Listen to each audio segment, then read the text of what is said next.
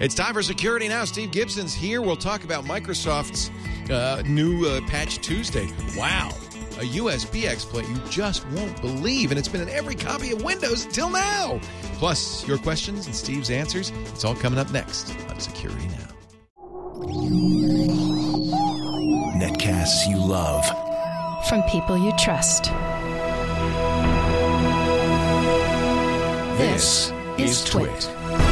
Audio bandwidth for Security Now is provided by the new Winamp for Android, featuring wireless sync and one-click iTunes import. Now with free daily music downloads and full-length CD listening parties. Download it for free at winamp.com/Android. Video bandwidth for Security Now is provided by CacheFly at CacheFly.com.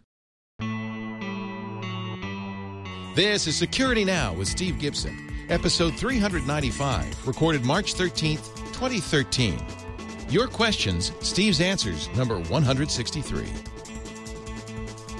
Security Now is brought to you by Rackspace, the open cloud company. At Rackspace, build what you want, where you want, and how you want. All backed by their world-renowned fanatical support. Try it today. Download the open cloud at rackspace.com/open. And by Carbonite Online Backup. Automatic, continuous, unlimited backup for your computer files. Only $59 a year. Try it free at Carbonite.com and use the offer code SECURITYNOW to get 2 bonus months with purchase. It's time for Security Now, the show that covers your security and privacy online with this cat right here, our explainer-in-chief, Mr. Stephen T. Gibson. The T stands for Tiberius. He is the yes, that's going to really mess up my Wikipedia page now, Leo. Because people are going to scramble over there. They're going to put it. It's not his middle name. Do not change his Wikipedia entry. Thank you very much. Hi, Steve. How are you?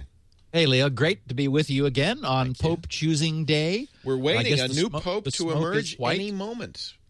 Yep. Yeah. And this is 31313. I noticed that as I was assembling things. I thought, oh, I like alliteration, we know. And so 31313. And the day before Pi Day. And that's correct. 314. Well, yeah, I guess we really need 2 more years. 31415. Oh, Pi Day 2015 will be a big one. Oh, baby. Wait, oh, yeah. 31415. 3.41559. Yeah, so 9 a.m. in 3 years, 2 years, we're all going to be so excited. We will have special coverage in case anything strange happens. Pi Day.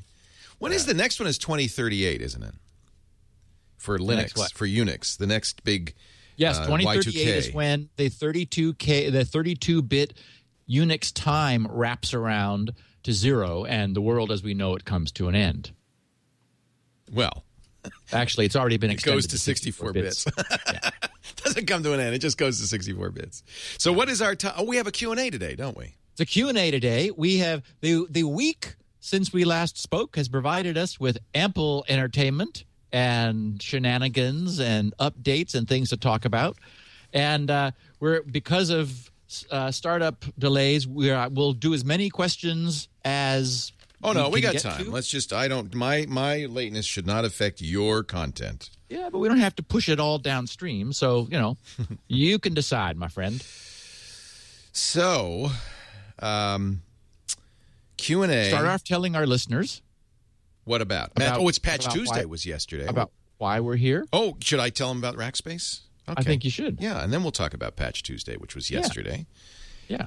A big one was Patch. Oh, it was a big one last time. Wasn't it a record last month in February? Yes. This one isn't big in count, but it's big in something amazing that was revealed and patched. Wow. Yeah. Stay tuned. I'll tell you what I'll reveal right now. Rackspace, the OpenStack. Rackspace, I'm sure you all know Rackspace. We talk about them a lot. They're an open cloud company. They provide server services. But what's really cool about it is a few years ago, they co-founded something called OpenStack, and they now run the world's largest open cloud. What does open mean to you? Well, it means you're not locked into a single provider.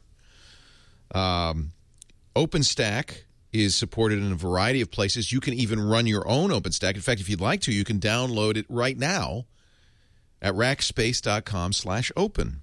It means that you have the freedom to move when you're hosted on Rackspace. You can move your apps, your code, your websites between multiple OpenStack-based clouds. Public, private, or, as I said, even on-premises if you wish. There are many people who will give you a hosted OpenStack, and, of course, Rackspace is the best because of their world-renowned fanatical support. I'm a big fan of Rackspace. I've known them for years, have watched them grow, get better, and then this commitment to the open platform, to OpenStack, has really just impressed the hell out of me. So I'm very glad that we could talk about it here on Security Now and invite you to try the Open Cloud. Rackspace.com/open. Download, spin up, break out. Try it today. Download the Open Cloud at Rackspace.com/open. We thank them so much for supporting Security Now. I think they appreciate what you do. I know they do. Steve Gibson, and that's just part of the Rackspace philosophy is smart users make great customers. So let's talk about Patch Tuesday yesterday, second Tuesday of the month. Okay, so what was revealed, and this wasn't there were 3 privately reported vulnerabilities that Microsoft closed. Among the 20 that were closed yesterday that were aggregated into 7 sets of patches that pretty much covered the works: Windows, IE, Office, Silverlight, and SharePoint, across all applicable operating systems. Four of those sets were rated critical. And what's interesting is the most interesting one was only given the rating of important, even though you gasp when you hear about it. But that's because to get a critical rating, a vulnerability must be remotely exploitable with no user intervention. So, it must be, as we've used the term before, wormable, where if a worm got loose on the internet, it could reach into machines and propagate, as we have seen with Code Red and Nimda and so forth in the past. So those get critical. The one that's interesting, they only gave an important to because it's a physical presence hack, yet it is amazing. Now, in Microsoft's physical presence means you can't do it unless you are actually at the workstation, at the computer. Yes, and it's much less of a vulnerability. What it empowers people to do makes you gasp. And so, in typical, they copied and pasted something they wrote 4 years ago, and they keep repeating it. They say the title of this was "Vulnerabilities in Kernel Mode Drivers Could Allow Elevation of Privilege," which, it's like, oh, well, that doesn't sound good, but, okay, elevation and privilege. Okay, so Microsoft says in their blog, today we're addressing a vulnerability in the way that the Windows USB drivers handle USB descriptors when enumerating devices. Uh-oh. Okay, so that means so the drivers are in the kernel. USB descriptors is not part of like the file system on a USB drive. Those problems we've seen before. The USB descriptors is down in the USB protocol stack, and it turns out there were bugs there. So continuing, Microsoft says this update represents an expansion of our risk assessment methodology to what BS? Oh, anyway, to recognize vulnerabilities that may require physical access, but do not require a valid logon session. Okay, now there was no such thing before, but this created that methodology for this reason. And they say Windows typically discovers USB devices when they're inserted or when they change power sources. For example, if they switch from plugged-in power to being powered off the USB connection itself. To exploit the vulnerability addressed by MS13-027, an attacker could add a maliciously formatted USB device to the system, which means plug it in. When the Windows USB device drivers enumerate, which means, scan. Say, what do we got the here? Device. What do we got here? Yeah. Yeah. What just arrived? Yeah. And, you always hear that gunk sound, which when Windows boom. says, Boom, someone just plugged something in. Yeah, exactly. Boom, boom. So when they enumerate the device, parsing a specially crafted descriptor, Oh, Lord. the attacker could cause the system to, and again, can cause the system to execute malicious code in the context of the Windows kernel. Could, but only if he wants to. Yeah, only if that was his intention. Only if he chooses to. Only if he designed his USB device to do so. Because the vulnerability is triggered during device enumeration, no user intervention is required. In fact, the vulnerability can be triggered when the workstation is locked or when no user is logged in, making this an unauthenticated elevation of privilege to kernel level for an attacker with casual physical access to the machine. Other software that enables low-level pass-through of USB device enumeration may open additional avenues of exploitation that do not require direct physical access to the system. So what all this means is that there has been a problem which this patch fixes, such that it was possible to exploit a defect in all Windows operating systems across the board for all time, apparently, where you simply plug something into a machine, whether it's in use or not. If it's powered up, you don't have to be logged in. It could be a server where no one is typically logged in at the console. It could be a machine which has been locked, and so you've got to type in a password in order to access it. No, not necessary. You just slip this little thumb drive in the side of the machine, and you take it over. So that's amazing. Not critical, Leo. That was not critical. That was just important.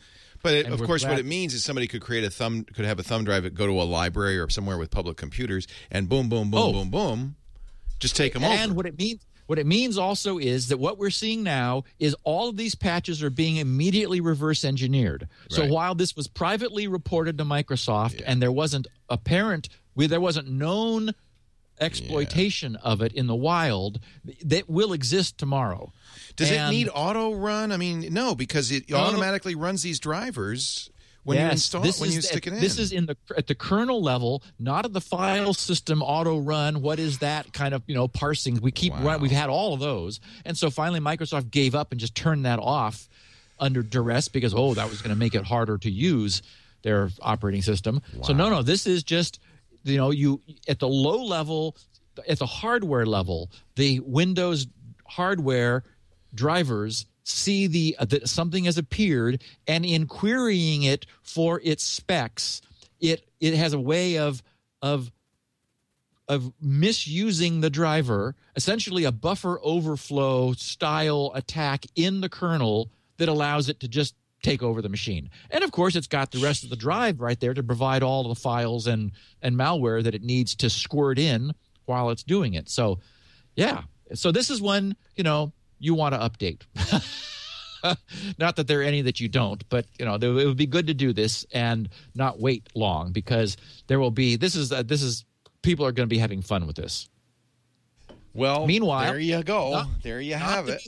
Not to be left out, Leo. Yeah. The fourth update in as many weeks of Adobe's Flash. We've had basically one a week.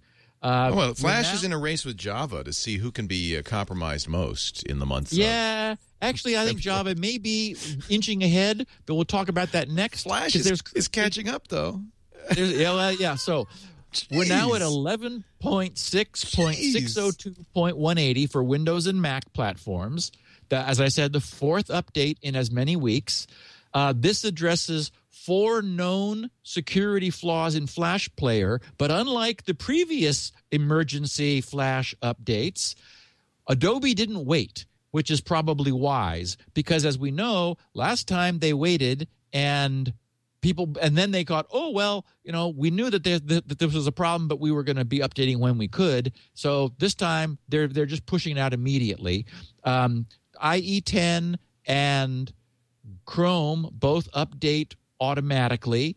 Firefox is getting better about that. Safari has pretty much locked it down, so you're less exposed, with that and with Java. So, we're seeing the industry adapting as well as it can. And unlike Java, which fewer people have a need for, anyone who uses iOS devices is running into the annoyance of not having Flash on iOS. But the flip side is you don't have the security problems. Well, yeah, even Adobe has stopped making a mobile Flash even for Android. So it really, Adobe says, you don't want it on a mobile device, but you do kind of sort of have to have it on a desktop computer still. Yeah, I do think I like what I'm still Firefox is my primary browser. And with NoScript, and it has this stuff locked down so that unless I am somewhere where I trust and I really know that I want to play Flash, then I click. It's the click to play approach where I click on it and then it enables Flash. That's probably the right way to do it. Yeah, on that page, I really think that is that way. You're less prone to the normal approach is Flash is embedded non-visually on a site. That is, it's some links are changed, and there's just a little Flash plugin embed that isn't like click here to play this video. It just sneaks something by on a site that isn't obviously a Flash host. And so anything that requires click to play Flash completely protects you from that. So, and NoScript and Firefox, of course, are among those. But as I said, Java is not to be left behind. Many people tweeted me the link to the new days since the last Java vulnerability site, and I can't remember what it's like, javazeroday.com or something.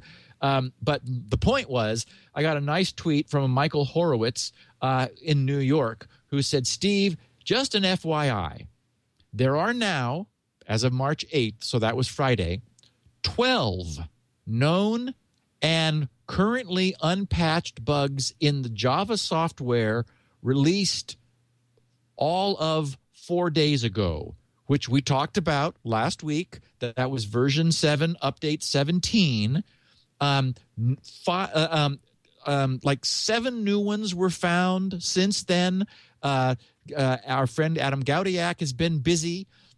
Anyway, Michael has a site that looks kind of nice. If you're somebody who's stuck using Java, you have to use it. You might want to check out javatester.org. That's Michael's site. I went there. It looks nice. He does some testing of your browser, seeing how, if Java is truly disabled in it. And he's done some digging into how the various browsers handle that setting in the Java setup where you can say remove it from my browser. I updated and I went through Windows through the Windows control panel to the Java applet, and on the first page that comes up of the tabbed dialog, it said Java is enabled in this browser. And it's like, oh, and then it says go to the security tab to change this. So you go to the security tab, uncheck that enable Java in the browser, and then I went back to the first page and it said Java is not enabled in the browser. But there's been some concern that it seems to be re-enabling itself because I had turned it off before and it turned itself back on with an update. So it's worth doing after you update until maybe they will start disabling it by default and only turning it on when people need it. But so these are now known bugs in the latest Java, and we imagine they will be surfacing in the wild before long because that never seems to take very long. And I have a note. Somebody suggested another acronym for Java that was kind of clever, but so far just another vulnerability announcement seems apropos. That's pretty good. To this one, yeah. And several people tweeted that the issue of Apache and the do not track politics with IE10 had been solved or resolved. And so we've talked about this many times, and the source code that was in the config, the httpd.config file, was commented as deal with user agents that deliberately violate open standards. And then there was, and my upset over this was in other words, Internet Explorer. In an IE10, yes. IE. Yeah, yes, or yes. EGIE. On the GitHub site, there is some dialogue about this, and the Anchor posting I liked because it was one of the main thinkers about this who said this is exclusively regarded. Oh, I'm sorry, that was on the Apache.org Bugzilla site. Said this is exclusively regarded as a bad idea because Apache is the wrong point to add this setting. DNT does only matter for a very small subset of servers, i.e. those of ad agencies. So this will, 1, result in unnecessary processing for most installations, and 2, the DNT header will only be processed at a higher level, for example, PGP, where this check could be made.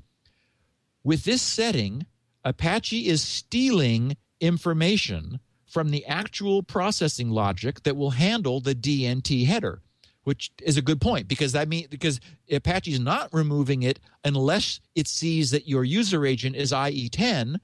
So and this was my argument, was that it shouldn't be at the server. It ought to be at the application level. So then he says, second point, this is damaging to the reputation of the Apache project as it shows people hiding their personal political agenda in open source software. And he wrote, German publisher Heise is already reporting about this. And he said, using this setting would mean also people who explicitly decided to use DNT will be ignored, which is a much worse case than using the DNT setting from people who don't care. And he said whether DNT should default to 0 or 1, and he said, let's face it, there will always be a default unless you require the user to set this on first launch of the browser with only the buttons enable, disable, or quit browser, which will never happen. He said, is something to decide by the specification, not by Apache. And finally, unlike what the comment says, IE10 actually asks the user about DNT when Windows 8 is installed, as shown in the linked thread above, making the point of this commit invalid. It does ask, but it asks that with a number of other things in somewhat fine print. So true. Yes. Anyway, so a number of people got it onto the thread, had a very nice discussion, and essentially Roy, who committed this to the config file update, lost, and it's still there, but all commented out. Interesting. So it is gone by default from Apache. But if your own feelings said, I want to enforce this against IE10, well, it's there, and you can take the comments out, and the work is done for you. And this, by the way, is why I like open source software, because this discussion happened in public, and everybody had a chance to speak. I think they came to the right conclusion. Well, and in fact, our friend at Stanford, whose name is escaping me, I referred to him last week. He's the privacy and tracking guy who's part of the W3C anti-tracking committee. His responses in this thread were really well-informed and well thought out, and he was able to bring the exact perspective of the committee, saying that this is not what we want to do. Yeah. It is not a non-compliant browser. Those decisions have not yet been made. So, so it's like this was, if anything, it was, the least it was premature, because this was jumping the gun relative to where the current thought is on the whole issue. So again, to me, this is all interesting stuff because it's evolving, and it's what's happening right now. How do we deal with the tension that exists between privacy on the internet and monetization on the internet? And those are two forces that are in tension with each other. So my question, actually good question from the chat room, is there any way to know if a browser, if the Apache's been compiled with this on? I mean, I guess not. I mean, you could look at the traffic, I guess. I don't know. Good question. I don't remember what the patch does. I have it here. Let me scroll back to it. Does it fake the... or ignores it, or... It apparently, if you have IE10, it changes the header to say that it's unset, meaning that there's been no regardless decision of whether it's been set. Correct. Right. So I guess you could if you looked. That was one of the other points made further down in the thread, is that if a user did deliberately set it or unset it and was using IE10, then Apache if this was in place, deliberately ignoring their explicit choice. Right. So Apache has no way of knowing whether an IE10 user did or did not want tracking. Even if they did or did not, Apache was not going to provide that information up to at the application level running on the server. So just all around a bad idea. That's not the job of the server. That was my from a technical standpoint, independent of how you feel about it. It's not the job of the server. The server's job is to make the connection, provide the information to the app running on top of it. So, I have to say I agree. Yeah. Bruce Schneier's famous comment, attacks only get better. They never get weaker. Got a little workout. Also, a group of cryptographers will be led by, I don't know if he's led by Dan Bernstein, who's a world famous cryptographer we've spoken of often. He's got that neat site, cr.yp.to. I just love that. Say that again? cr.yp.to. Crypto. Yeah, it's crypto with dots every other letter. So very cool. TO is Tonga. So you have to go to Tonga to get that. And then convince them that you want a 2-letter domain, yp.to, and then you create your server to have a CR. Exactly. Love it. That's Bruce. Okay, so there's a lot of history here, and this is interesting. We've known for a long time that there's a weakness in the RC4 cipher. To remind our listeners, RC4 was what WEP, W-E-P, the original Wi-Fi cryptography or Wi-Fi crypto used as its cipher. RC4 is itself a very good cipher. It uses two arrays of bytes, two 256-byte arrays of bytes, and when you give it a key, the key schedule process, or its key setup as it's called, initializes. Wait, is it two arrays? No, it's one array and two pointers. I'm sorry, because I've written some RC4 myself. So it's one array, very lean, one 256-byte array of obviously 256 bytes.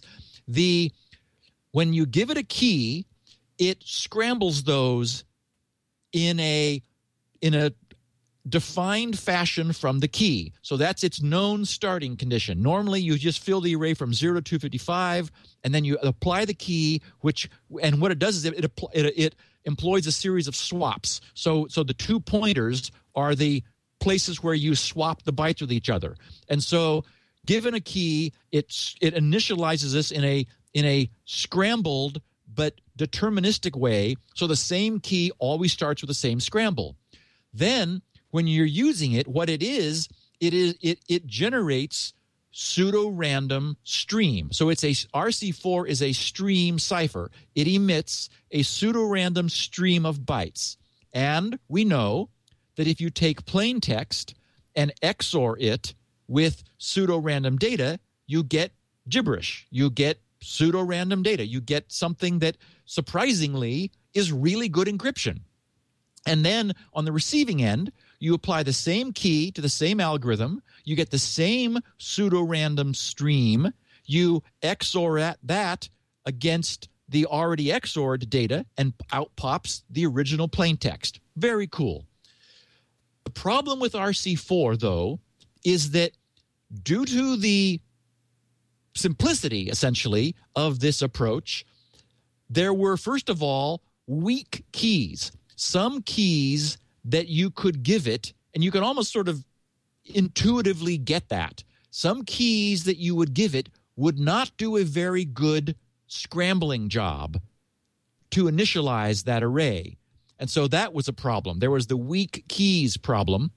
And the way the Wi-Fi system worked back then, WEP, is that there was an incrementing value of that incremented over time, and it could wrap around. So when if you were online long enough and it wrapped around, you would start reusing the same pseudo-random data. You generate the same pseudo-random data, and that's a big no-no. You never want to do that with a simple XORing cipher, or it's an immediate weakness.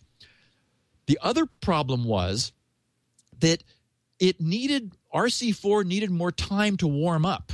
That is, as you used it, it continually re-scrambled. So the key initially scrambled that vector of bytes, but then as you used it, it kept scrambling it even more. Well, it turns out that the initial setup, the key setup, really, there were some weak keys, but also there was actually some predictability, no matter what key you used, in the initial key stream, as it's called, the initial stream of pseudo-random data.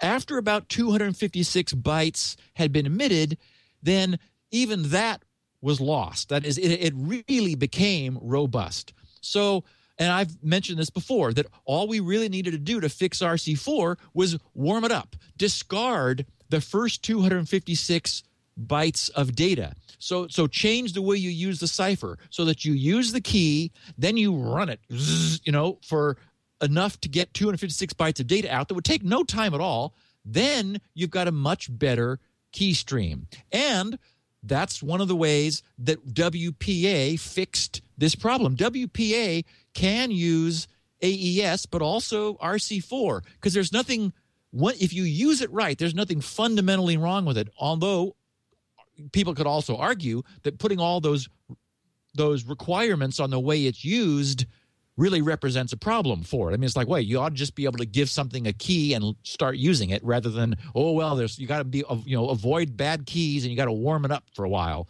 So what happened is these crypto guys and this will be in a paper coming out shortly, completely characterized the nature of the initial weakness in RC4. That is, it was known that some of the bytes weren't as random, no matter what the key was, as they should be. And that made people uncomfortable, cryptographer people. But they said, finally, okay, let's figure out exactly what this means. They nailed it, so that the beginning of RC4 is now very well understood. And this is a perfect reason why Bruce Schneier's famous quote, "Attacks only get better, they never get weaker," applies. It's because over time we develop more knowledge of the way these, what seemed like it's really mysteriously complex initially, we keep knocking off hashing algorithms one after the other because people really smart who have the focus are able to just chip away at it a little tiny bit, just by digging deeper into it. Suddenly the bits don't all seem so random. It's like, wait a minute, there's a little pattern over here. What does that mean? And they go off and then they come back with, this means something. So here's the point. Because of the attacks on SSL, the most recent and popular attack is the so-called Beast attack, BEAST. And this was done by those two guys we talked about. One was on the beach somewhere, looking at bikinis, I guess, and the other one was home, and they were corresponding, and they realized that because of the use of initialization vectors in the cipher block chaining that AES was using, or any other cipher that uses cipher block chaining in SSL, there was a way that you could mess with encrypted traffic and over time gain information, because the chain went from the end of one packet to the beginning of the next. That is, the chains were linked across packets, and that allowed somebody who was able to inject and intercept traffic to fuss with that linkage and play with the cipher in a way that caused some information disclosure. So the consequence of that was that the recommendation has been, don't use CBC-based ciphers preferentially. Use RC4, because RC4 works completely differently. It's not a block cipher. It's the block ciphers that need to use cipher block chaining as their algorithm in order to do crypto, so that the blocks are interdependent. We've talked about this a lot. So, for example, when I was setting up my new servers just a couple weeks ago, there was a site, SSLlabs.com. I recommend it to everybody. Go check it out. It's very interesting. SSLlabs.com is a site which will check the SSL security of any server you ask it to. It goes and performs a series of SSL or TLS connections to the server. And we've talked about how SSL works. Normally, the client who wants to connect gives it a whole list of ciphers, and then the server picks one and then says in its return handshake, here's the one I want to use. So it's easy, for example, to determine which ciphers a server supports by only giving it one. Just give it one. And if it comes back and says, I can't do that, then you know it doesn't support that cipher. And then you get a different one. And it says, oh, yeah, okay, I'll do that if you're only giving me a choice of one. So the point is, it's possible to remotely probe a server and learn everything about the crypto that it supports. SSLlabs.com does that. Because I was using Windows 2000 from the Dark Ages, I used to get a D there. And users I've had people, podcast listeners, who'd say, hey, Steve, have you gone over to SSL Labs and looked at what grc.com gets? And it's like, yeah, I know. And it was because the crypto stack in Windows 2000 was from Windows 2000. It was just old. It was just old. Not exactly. broken, just old. Not broken, and no one was ever really in any danger. But, again, these are theoretical attacks, and as we know, they only get better over time. So one of the reasons that I was really glad to move to Server 2008 is I got a state-of-the-art updated stack. And, in fact, I went to 2008, and it still did not support TLS 1.1 and 1.2. It did support TLS 1.0. So then I jumped to R2, and because I thought, if I'm doing all this work, I don't want to already be behind on day one. Yeah. So for once, I actually got current, and I went to R2. And so there's an argument for being current, isn't it? Yeah, there is. And now GRC gets a grade A, but not 100% on a couple. And I thought, why am I not getting 100%? It turns out that this guy is so picky that you've got to have 4,096-bit or larger keys. It's like, okay, so nobody has that. But he's being future-proof, so I understand that. At least I get an A. But I didn't at first. When I first set up my servers, because of TLS. Because of Beast. I was vulnerable to the Beast attack. And I thought, okay, well, I knew what that meant, of course. It's because the default ordering of the ciphers was such that RC4 was way down the list. And the idea is that the server chooses in the order of what it considers greatest security, but you've got to tell the server what the better ciphers are. So the default installation of Windows gives you a bad grade on SSL Labs because RC4 has pushed way down. So because I wanted an A at SSL Labs, so all of our, so nobody would worry about grc.com, I did what everyone does. And the only thing you can do is move RC4 to the top. You have to have it first. All the advice you can find on the net is if you want to avoid the beast attack, and it's not just SSL Labs, I mean, it's actually to avoid the beast attack, the server has to say, I want to use RC4. As a consequence, today, 50% of the encrypted traffic on the internet is using RC4 because of the beast attack. Even though there are many, many better ciphers available, we can't use them because the later ciphers, TLS 1.1 and 1.2, they fix this problem, except that clients haven't been updated. So servers like my server happily has, the very latest cipher suites available, but if the client can't use them, then it knows about RC4. And that's better, some would argue, than using one of the cipher suites which can be compromised by beast. So what all this means is that the paper that has come out that has fully analyzed the first 256 bytes has identified the way that those pseudo-random bytes are much less random and much more pseudo than we wish.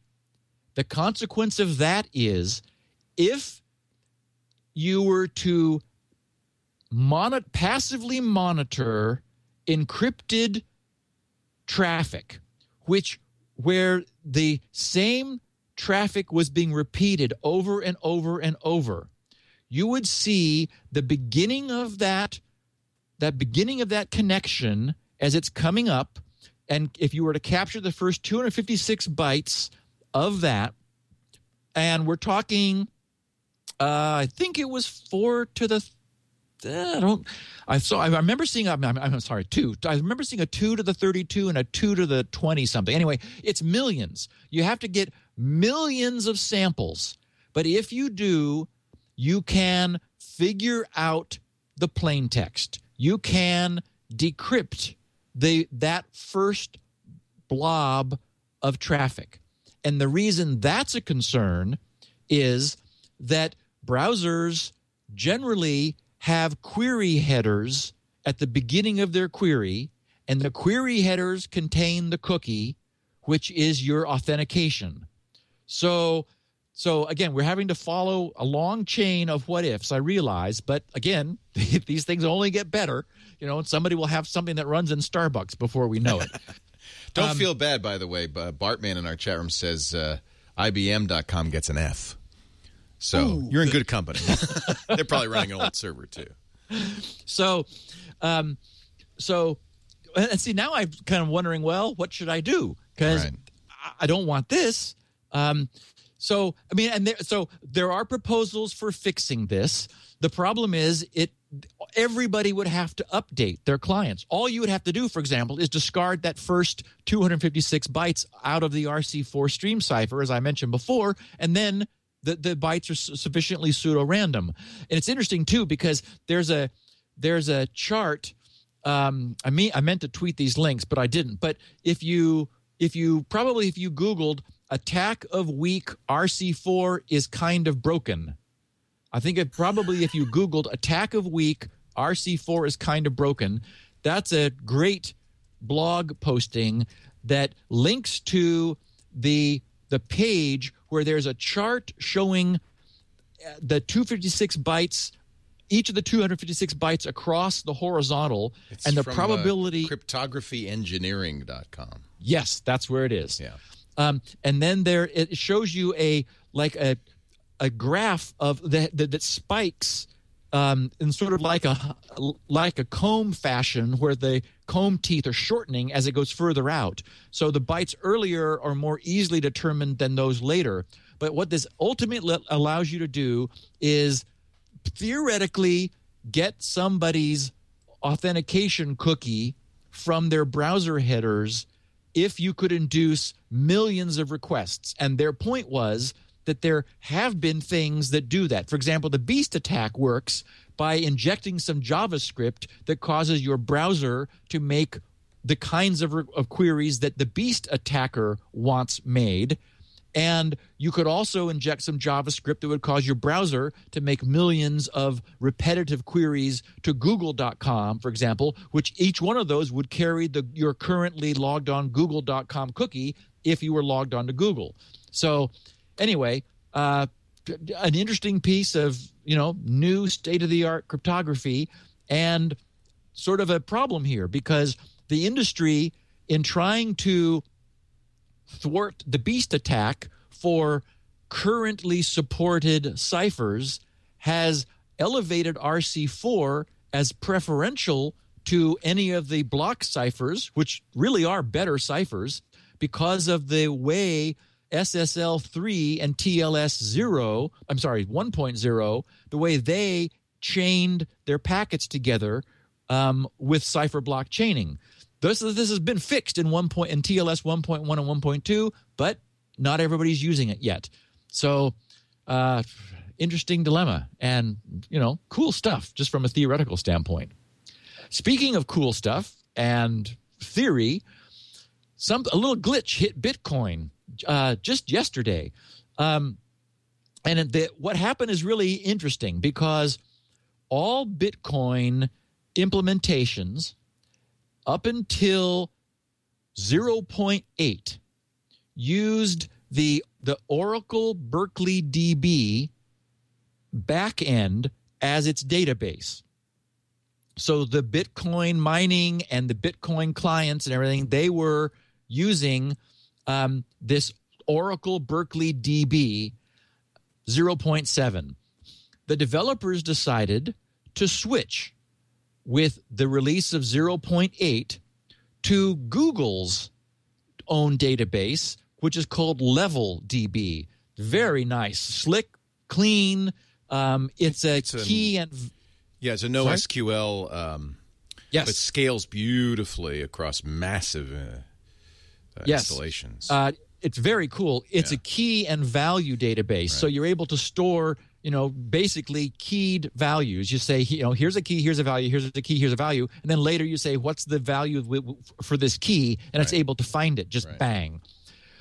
What happened is there was a never known bug in the old Berkeley DB. Oh, wow. And everybody was using it with the bug. The bug kind of kept the playing field level. But when people began switching to 0.8, which should have been absolutely compatible, different things happened. And Bitcoin broke. Essentially, and we did a complete podcast on Bitcoin. Anybody who wants the background, I'm not going to go over the whole thing again now, but it's really neat the way it works. I mean, the technology is so cool, but essentially it caused a fork in what normally is a continuous movement of work of Bitcoin mining. It diverged the Bitcoins and caused a huge upheaval yesterday. They realized something was broken. I read up on all of the current discourse that I could find, and the gurus are still saying, okay, we have to understand exactly what happened. And what they're telling people is that miners should immediately go back to 0.7. They're basically going to have to kill off some of the forked work that was done, and then figure out what to do about moving forward. Do they, they need to exactly characterize. They don't even, as far as I know it, don't even yet know exactly what the problem was. It involves locking. There are things called locks in a database, which you do in order to prevent data frame being modified while you're in the process of modifying it so that there aren't collisions. It's the old case where two people each read something and then they like increment it or modify it and they both write it back. Well, the first person to write it back gets what they wrote overwritten by the second person to write it back. So instead, if you know that you're going to modify something, you lock it so that it's yours exclusively. You then read it, modify it, and write it back. Anybody else who's trying to get to it at the same time, they have to wait until you release your lock, and then they're able to access it. So, this is well understood technology for multi-thread, multi-process, multi-user databases, and there was a limit on locking which 0.7 had, and everybody had the same limit imposed because everybody was using the same database. LevelDB is better and doesn't have this imposition, so its behavior subtly changed, and that broke Bitcoin. Boy, it just shows how complicated this stuff is. Oh, my goodness, it's complicated. Yeah. I mean, and you're reading through this dialogue of these gurus, and your head just spins. It's like, holy criminy. It's like just And I can see why they can't just patch it right away, because they need to understand what the heck's going on. Makes sense. Yes. It's complicated. Yes, and work was done. Right. You can't throw out the existing work, or I guess they might have to. But yeah. Now, I did also notice that coins used to be that when you successfully found the magic value to make the hash have all leading zeros, which is part of the coolness of Bitcoin. Really, any listeners who are more recent additions to our podcast, let me urge you to go listen to the Bitcoin podcast. Back then, I did a pretty good job of sharing my love of Satoshi, who was the guy who developed this, and it's just immaculately conceived. It's amazingly cool. Not an endorsement, I should point out, not an endorsement of the idea of Bitcoin, but merely of the technology of it. We don't. No, but what I will endorse is the fact that this thing has staying power, Leo. Yeah, that's true. I think it's here to stay. I think the governments may not like it. An extra governmental currency. A virtual internet currency. I think there's a place for it, and I think Bitcoin is going to be it. So anyway, it is incredibly cool technology. And I fired up Bitcoin and played with it for a couple of weeks, and I minted a coin back then. I got 50 Bitcoin, which apparently is worth about $2,500 now. Wow. So, yeah. But try and spend it. Remember, anywhere you're able to use any of the exchanges and turn it into cash. Actual cold hard American dollar? Yep. Wow. Yep. So back then, a single Bitcoin was a single hashing success minted you 50 Bitcoin. Not anymore. But that drops in half every 4 years. Right. So it has been that 4-year gap since then. Bitcoins now, when you make a successful hash, you get 25 Bitcoin. And we should point out you were fairly lucky to get that. I mean, it's the odds against it are high. Well, and boy, since then, this was years ago, and this was on this little machine, a little i7 quad core, and I looked at it in one morning. It's like, oh, look, I got one. Well, now I mean, people have living rooms full of Freon cooled, ASIC driven, insane monster caching, Bitcoin mining machines, and the Bitcoin system automatically scales up the difficulty in order to keep the coin creation rate set per its algorithm, and that's asymptotically approaching a final maximum.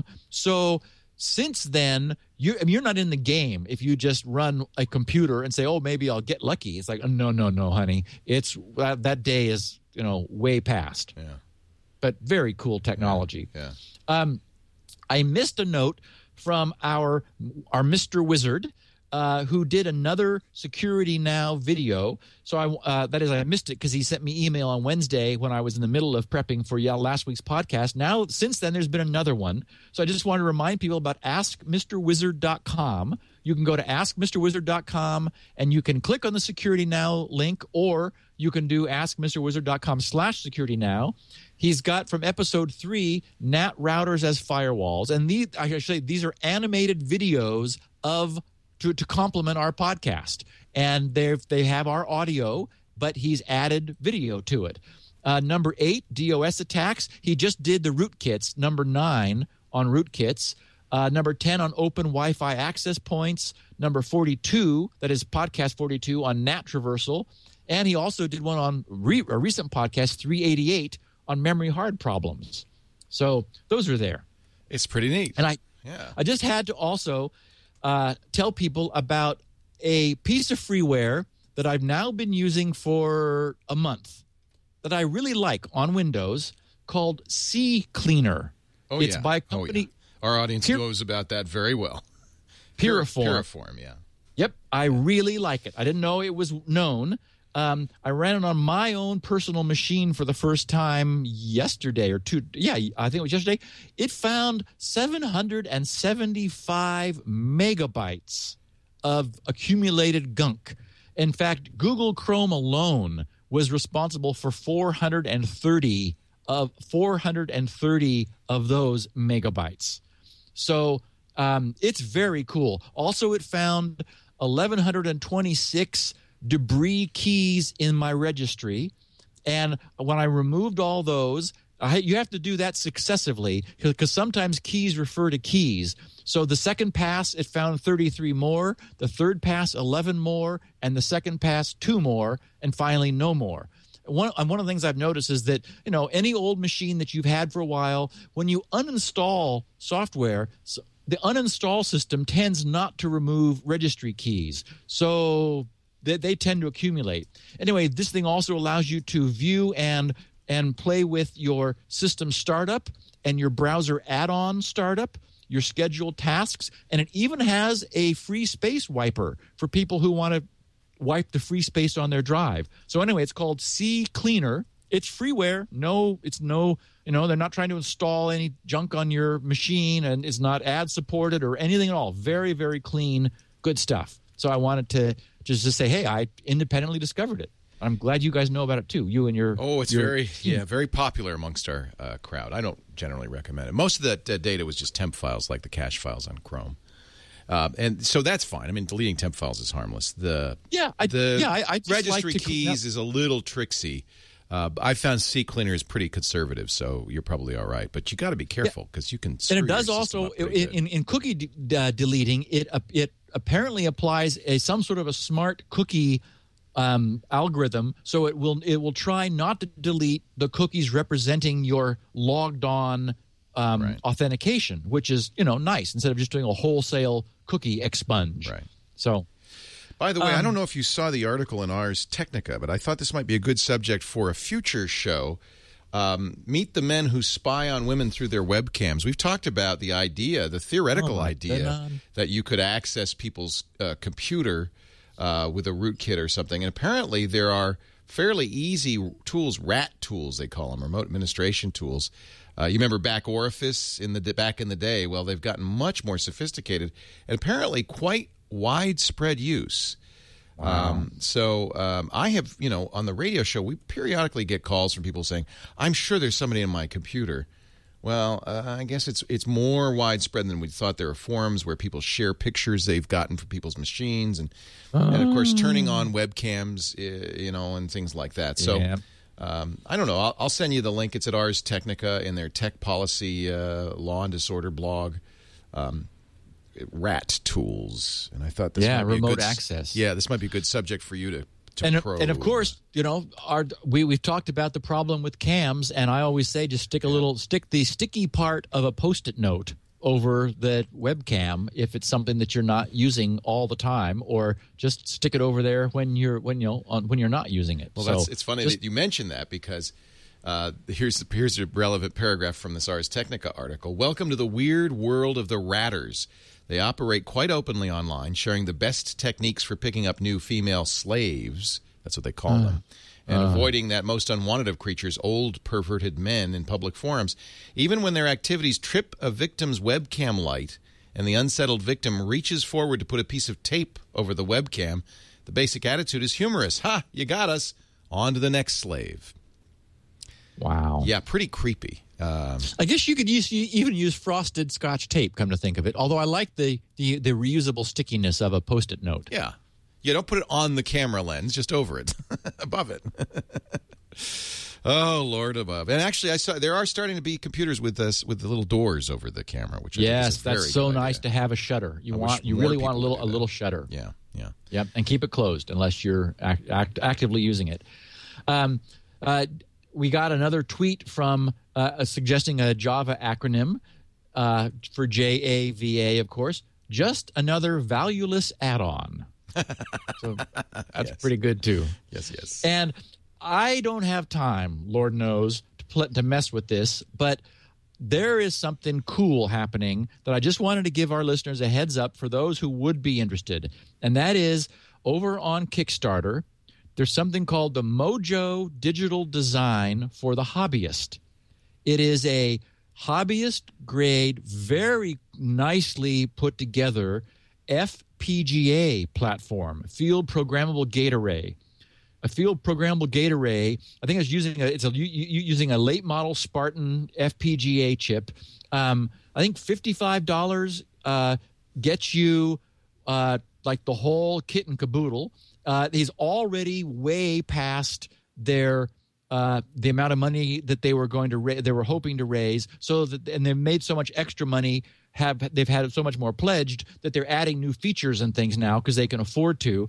But so there will be software for programming it. A field programmable gate array is basically software-controlled digital design, so you can design gates and logic and counters and a little simple computer, for example, all in software, downloaded into this thing, and it dynamically configures this this chip. It has a ton of I/O, 50-some I/O, lights and buttons and analog inputs, and it just looks very cool. So for anyone who thinks that would be fun to play with, I wanted to give you a heads up. Mojo Digital Design for the Hobbyist is the link over at Kickstarter. And I found a really neat story, something I hadn't ever seen before, about SpinRite, where he said backups are not always practical. From Howard Matthews, he's obviously a listener. He said, years ago, I landed a great job working for a well-known PC manufacturer. He's not telling us whom, in their R&D department. My job, and this is an interesting job, was to create the pre-install bundles, the drive images that were then squirted onto each new computer as it got to the end of the production line. The images you got your drive bundle on my computer. Ew. Ick. The images contained an installed version of Windows, along with drivers, and a bundle of games and other apps that came free, unquote, with the machine. Yeah, right. And think about the problem, though, of doing that. He said it was a fascinating job because different machine configs needed to have different bundles of software on them. I had to examine the way each game or app installed itself so that I could later, quote, install, unquote, the software automatically by just copying files and adding stuff to the Windows registry. Apps with copy protection systems were often very tricky. You'd start with two identical blank drives, install Windows on both, install the app on one of them, and then compare them to see what had changed. Once you knew which files went there and what changes the app made to the registry and other system files, you could then create a batch file that would be able to silently and quickly drop a, quote, installed, unquote, version of the app on a new drive. Hey, Leo, somebody's got to do this. Somebody's got to do it. Somebody's got to do it. He says it felt like legalized cracking. Yeah. In some cases, it could take a couple of days to fully dissect even a single app like this. Lotus Notes, can you imagine, being a prime example? And backing up the drives you were working on just wasn't practical. Some apps seemed to know they'd been copied to another drive, even if you used cloning software to supposedly copy the drive byte by byte. And of course, we were throwing hard drives around the place all the time, plugging and unplugging them, reformatting, trying again, more plugging and unplugging. Many drives, and here's his point, bit the dust from the sheer physical demands we put on them, and did so without notice. Until the day my boss, Duncan, bought a copy of SpinRite. Instead of trying to back drives up, we just SpinRited them all every few nights. SpinRite kept those drives going for ages, and more importantly, it told us when the drives were getting a little too knackered so we could take them out of commission before being tripped up by them. It was like night and day. We still threw the drives around with abandon, but SpinRite was like a guardian angel, restoring and protecting them as we went. You changed the way we worked, Steve, and saved us a huge amount of hassle and worry. The company is gone now, but no one in the R&D department left without having learnt about SpinRite. Thanks, dude. That's awesome. Signed Howard. Yeah. So thank you, Howard, for sharing that with everyone. Yeah, nice story. We're going to take a break. When we come back, we've got questions. Steve's got answers in Security Now, episode 395. In another month, we'll hit 400. Coming up on 400. I like round numbers. 400. Don't know what it means. I told, they just celebrated 100 episodes last night on All About Android. I said, anything less than a few hundred, we don't really. We got shows in the thousands, kid. Where are you and Dick? You must be into the triple digits. 1,400 plus. Yeah, I think it's 14.9, something like that. But it was that was because it was a daily show.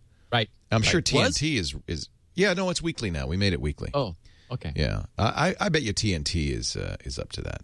I'll never be able to catch up, though. Darn it. No. And we're not making us daily. That would kill me. How would we get to 1,400? It'll be like years. We could cheat. We could just when we get to 400, we could add a 1 on front. No. Our show is brought to you by Carbonite.com. Online backup done right, as Steve has verified. You can turn on Trust No One encryption. Only you have the key at Carbonite.com. Now, as always with that means there were some limitations to the kinds of things you can do. For instance, one of the nice things about Carbonite is its cloud storage. So when you back up your data with Carbonite, you can access it on any computer. Just log on to your Carbonite account or use their free apps on Android and iPhone or the tablets. I just think Carbonite is a great solution as part of your overall plan for disaster. You need to plan for disaster. You hope it doesn't happen, but you'll be glad if it happens that you've got a backup on Carbonite. It's automatic. It's continuous, so you don't ever have to think about it. It's always backing up to the cloud. Online backup. And it's very affordable, $59 a year for everything on your computer. So that means you've got cloud storage for all your folders, all your personal stuff, and a backup.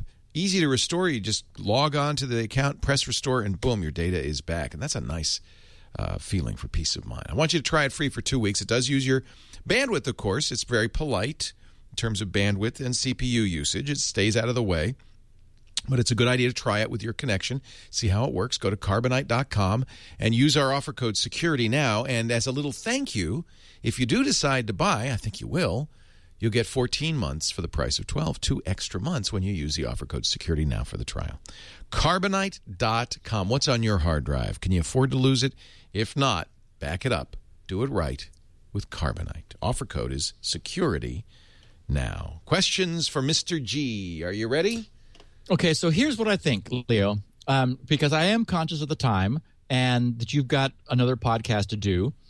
How about if we did half now? Sure. And half then we'll do week. The second half next week, sure. Because I think the topic for next week, actually the last question of this week was going to be a lead-in about distributed hash tables.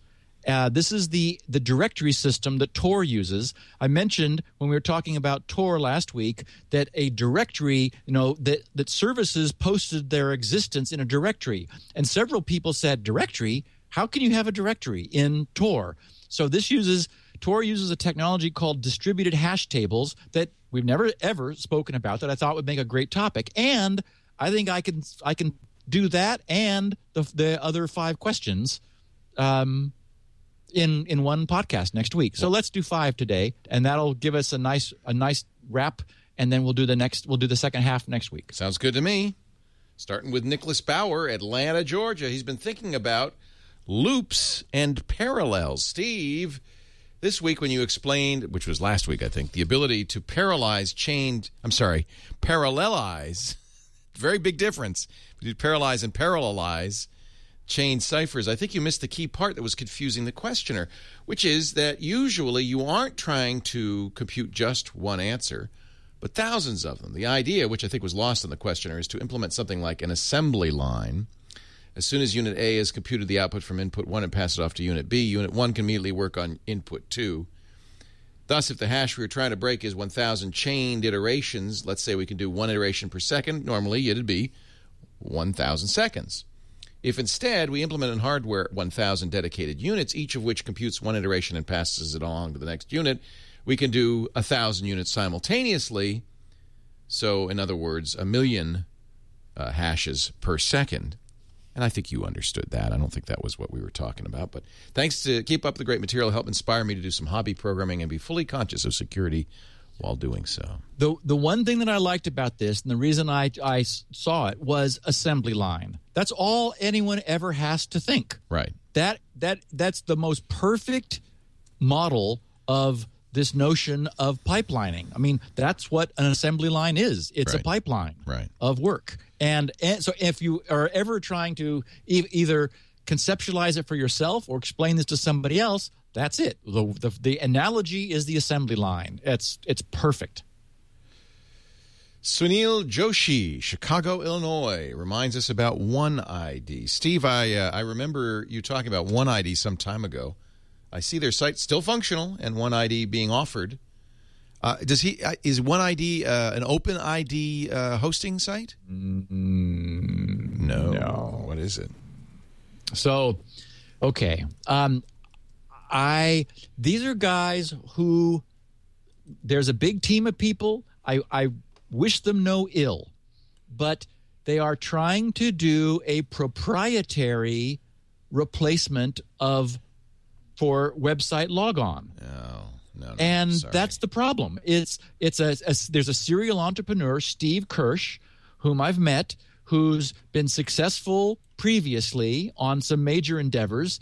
He did Frameworks, you may remember, that was a major publishing platform, and other successful things in the past. And he's decided he wants to solve the problem. Well, my hat's off to him, but it's proprietary. And so what this means is that you, in order to implement it, it requires websites to support his solution. And only people who have his solution can use his solution. And I've several times I've gone back wondering how they're doing.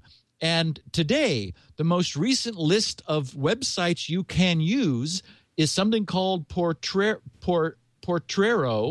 Authentic Pre-Owned Luxury, whatever that is, used luxury. NVX, don't know what that is. There's a site called shopperschoice.com, under which is barbecueguys.com. Their slogan is "We smoke the competition." I like it. Ultimate Patio, cookwarecenter.com, Home Appliance Center, and sportsmanguys.com. You can log on with OneID if that's where you want to go. eEmbroiderymystuff.com, Bikes for the World, the League of Women Voters, Earth Charter US, Children Can't Wait, and Bill Foster. And that's it. Well, and there's an existing technology that is open and widespread use called OpenID that really is the same thing, right? There's no reason to use some proprietary solution. No. Okay, so OpenID attempts to use the existing infrastructure to solve the problem. Steve's solution is better. I mean, it's App One ID is like it's better.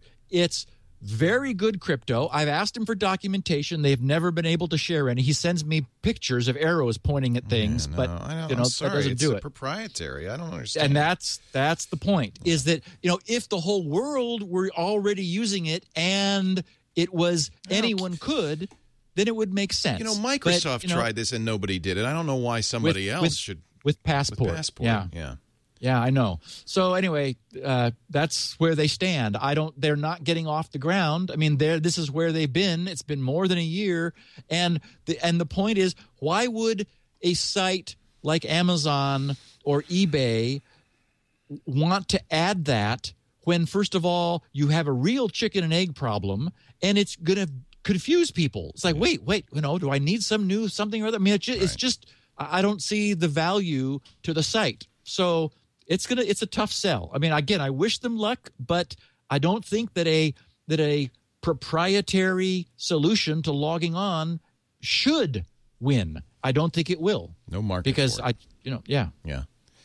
John Chabowski, Poughkeepsie, New York, is wondering how future-proof are LastPass and similar services. Love the show, blah, blah, blah. What if LastPass goes out of business? My entire online life is tied up in this excellent service, but I'd still prefer not to have the company's well-being act as a single point of failure. And I'm not sure if LastPass is completely standalone. You still need to use their servers to maintain your personal blob of encrypted information, right? Of course, I don't expect this to happen anytime soon, but hey, what happens 10, 20 years down the road? That's a good question. It is. And I liked this because it reflects the fundamental tension of the cloud. I mean, for all the benefits it offers, with it comes some concern like this.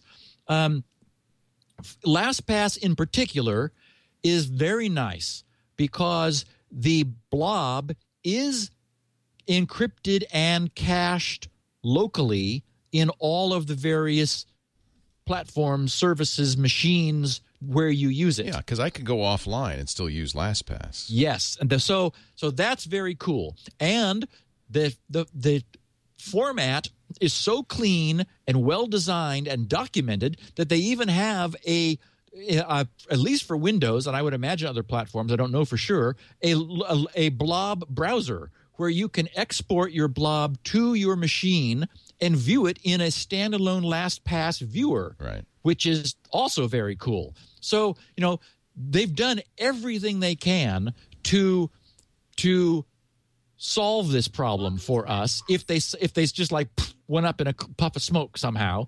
But so the value they add is the centralized cloud interconnectivity where if I change a password on my, in Firefox on my Windows machine, and then I'm using Chrome over on a Mac the next day, it knows. It got the update. And so when I log in, it's synchronized. I mean, that's just very cool, the notion of, cloud-based sync. So LastPass in particular, I think, has done everything they could to make it a non-emergency if they disappear. If they puffed a smoke and we're still able to log on to everything we can now. We would lose the inter-device synchronization which they provide, but it wouldn't be the end of life. I mean, and right now, LastPass knows way more about my passwords than I do. I don't even try. It's just like, okay, that's that. As long as the site accepts the gibberish that I just gave it, and LastPass remembers it for me, everybody's happy. But it is attention. I would argue, though, that 20 years down the road, I mean, that's a long time. We didn't have the internet 20 years ago. Zero. Didn't exist at all. So we're not going to have this problem in 20 years. I don't think we'll have it in 10 or 5. There will be a solution. Yeah. Yes. And that's one of the reasons I like LastPass is I give them $1 a month for the premium account. They have a business model. Yes. It just seems like they're going to be here long enough that we can hand it off to someone else. I just recently moved, because of the Evernote thing, I moved all of my, passports, Social Security numbers, all my, personal documents into Secure Notes on LastPass. So now I really am in there. You were right also. There was a big dialogue in the GRC news groups about this, following on our dialogue about it last week, Leo. And the consensus was, LastPass had, Evernote, this whole weird, we can't export more than 64 bits. There are a couple good crypto guys who hang out in the news group, and they were talking about, if they're using RC2 with 64 bits, that's, it's really not the crypto that you want. So, your notion of getting it out of Evernote and putting it into LastPass really does make more sense. You still get the cloud sync, but you get really strong crypto.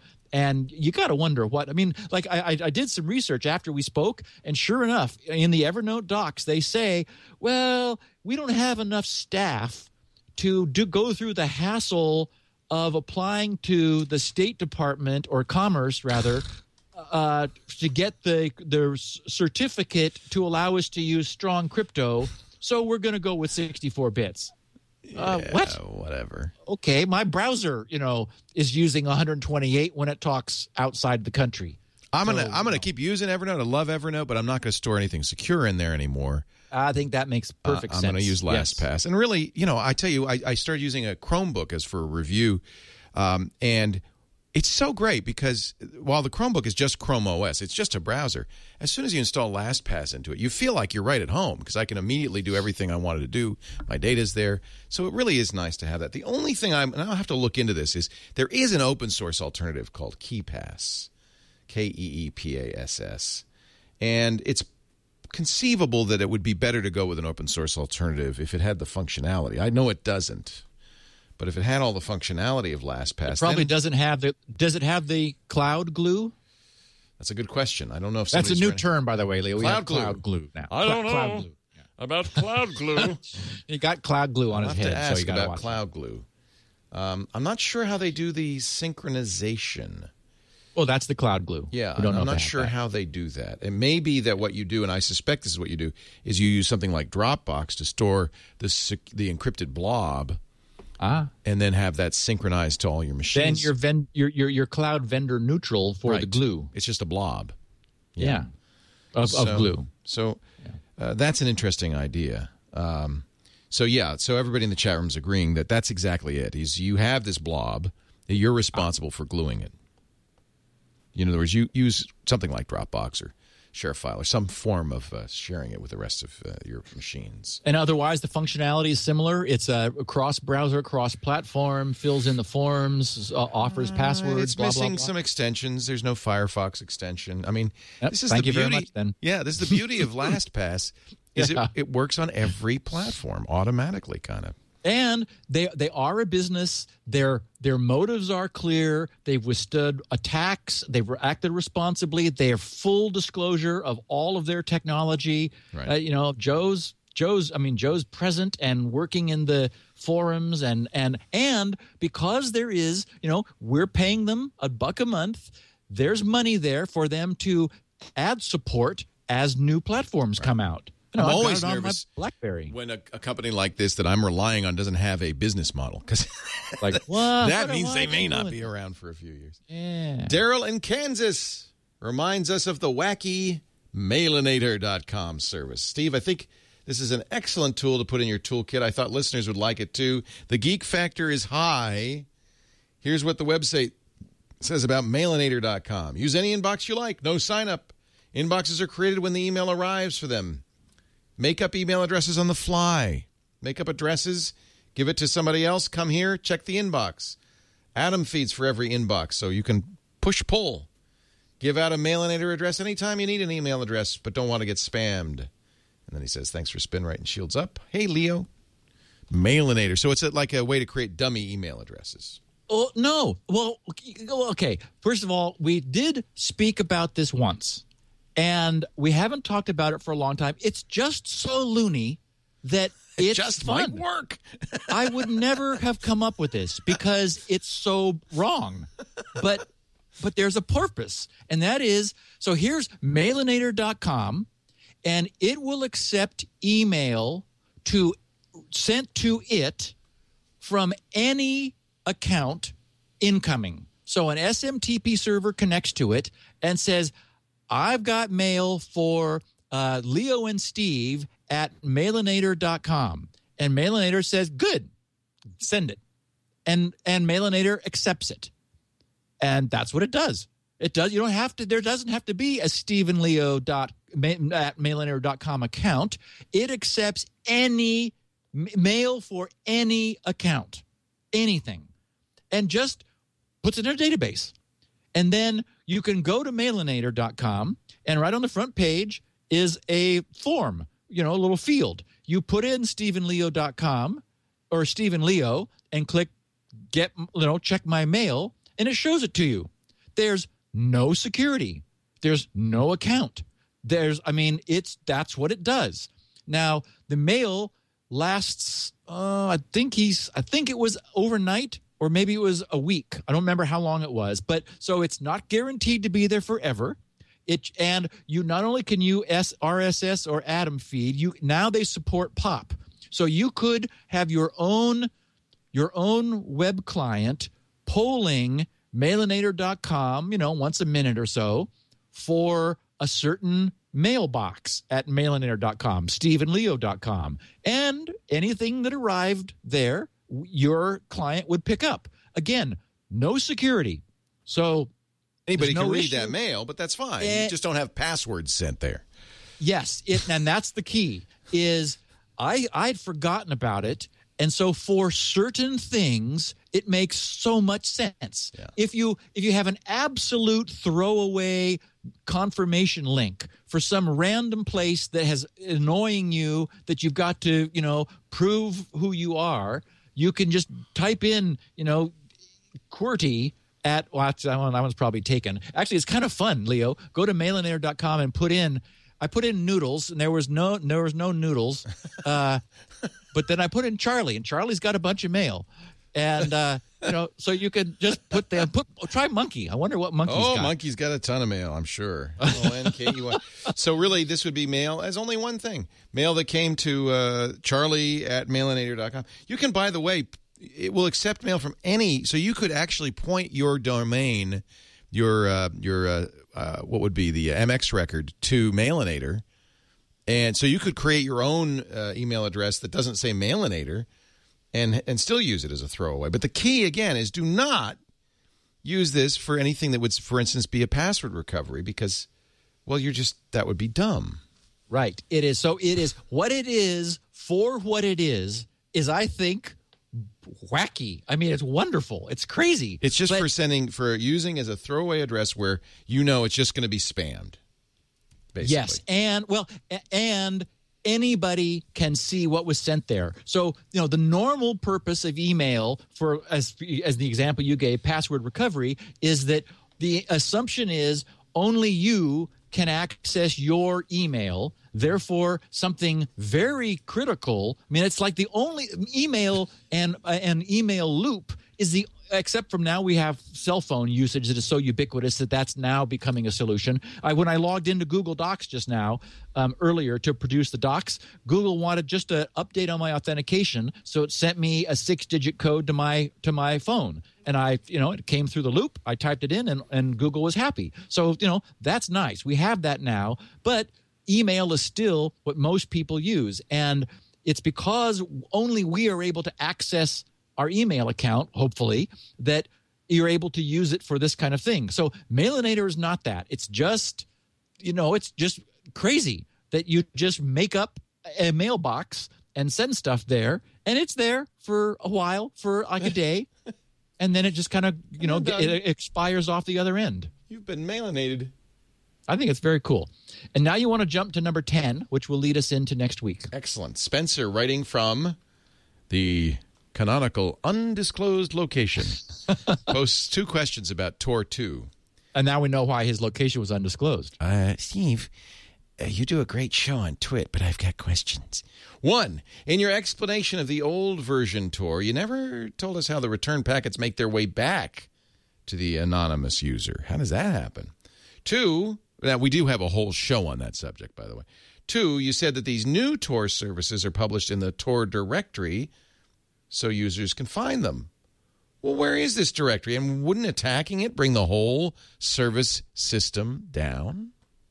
Okay, so first one is that Tor nodes do record the information necessary to locally return an incoming packet to where it came from. So in the same way that a node knows who sent it and where it is being sent to, but nothing, and it knows its own crypto.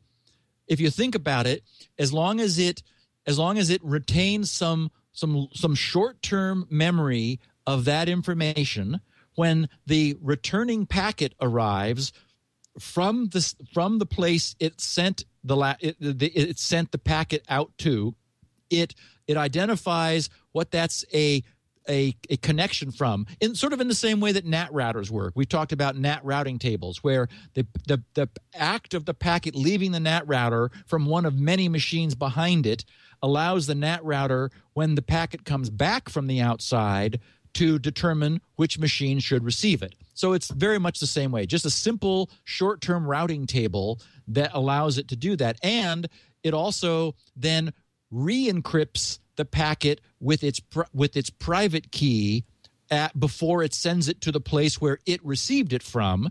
And so the chain is reversed in a similar fashion.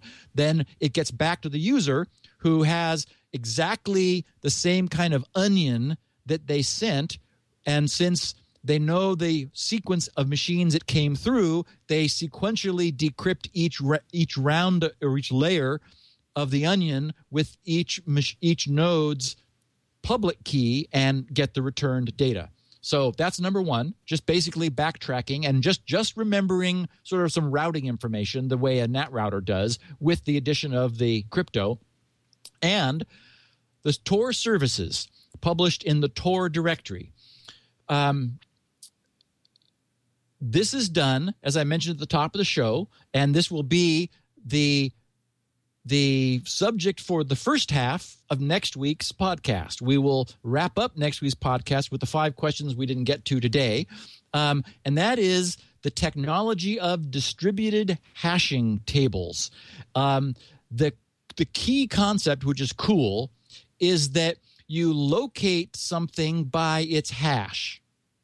And that's all I'll say for now. I can't wait.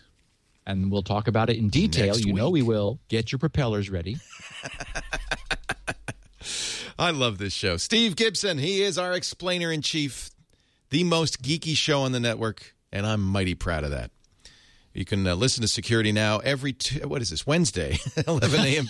What day? Where am I? Who am I? What am I doing here? 11 a.m. Pacific, 2 p.m. Eastern Time, 1800 UTC. Note the time change. We're in summertime now here in the U.S., so that means UTC, which doesn't adjust for summertime. Maybe someday we won't either. But that means you were actually early for the podcast, Leo. UTC, yeah. I was. Yeah. Yeah. Well, now what do you say? Somebody bit my head off. Anyway, the best thing to do is watch live if you can, but if you can't, don't worry. We've got audio and video available on demand after the fact at twit.tv/SN. You know, Steve has 16 kilobit audio versions for those of you who really, have bandwidth caps, or even text versions. He does. He pays for transcriptions, human transcriptions written by Elaine, and you can get those at grc.com. While you're there, you might want to check out SpinRite, world's finest hard drive maintenance and recovery utility. If you've got a hard drive, you got to have SpinRite. You can also get all the free stuff Steve makes available to us, including the UPnP tester on Shields Up, which you really ought to run. That count keeps going up, too. I saw it the other day. I think we're like 3,200 something. Holy I think cow. That's what it was last. So that's 3,200 routers who are prey to the UPnP exploit from outside the router. Yep, I did receive a note from somebody who had 2 D-Link routers hacked from the outside, and so one had a some sort of Trojan installed in it, that had taken it over, and it was being used as a Trojan relay, and the other one had all of its ports opened up. So it was wide open to the internet. Yikes. Wow. Shields up. Run it. grc.com, and check out all the other great stuff there, including the feedback section, grc.com/feedback, if you want to ask a question for future episodes. We'll save those other 5, do them next week or the weekend, whenever we get around to it. Yeah. Thank you, Steve. Leo, always a pleasure. Talk to you next week. Security now.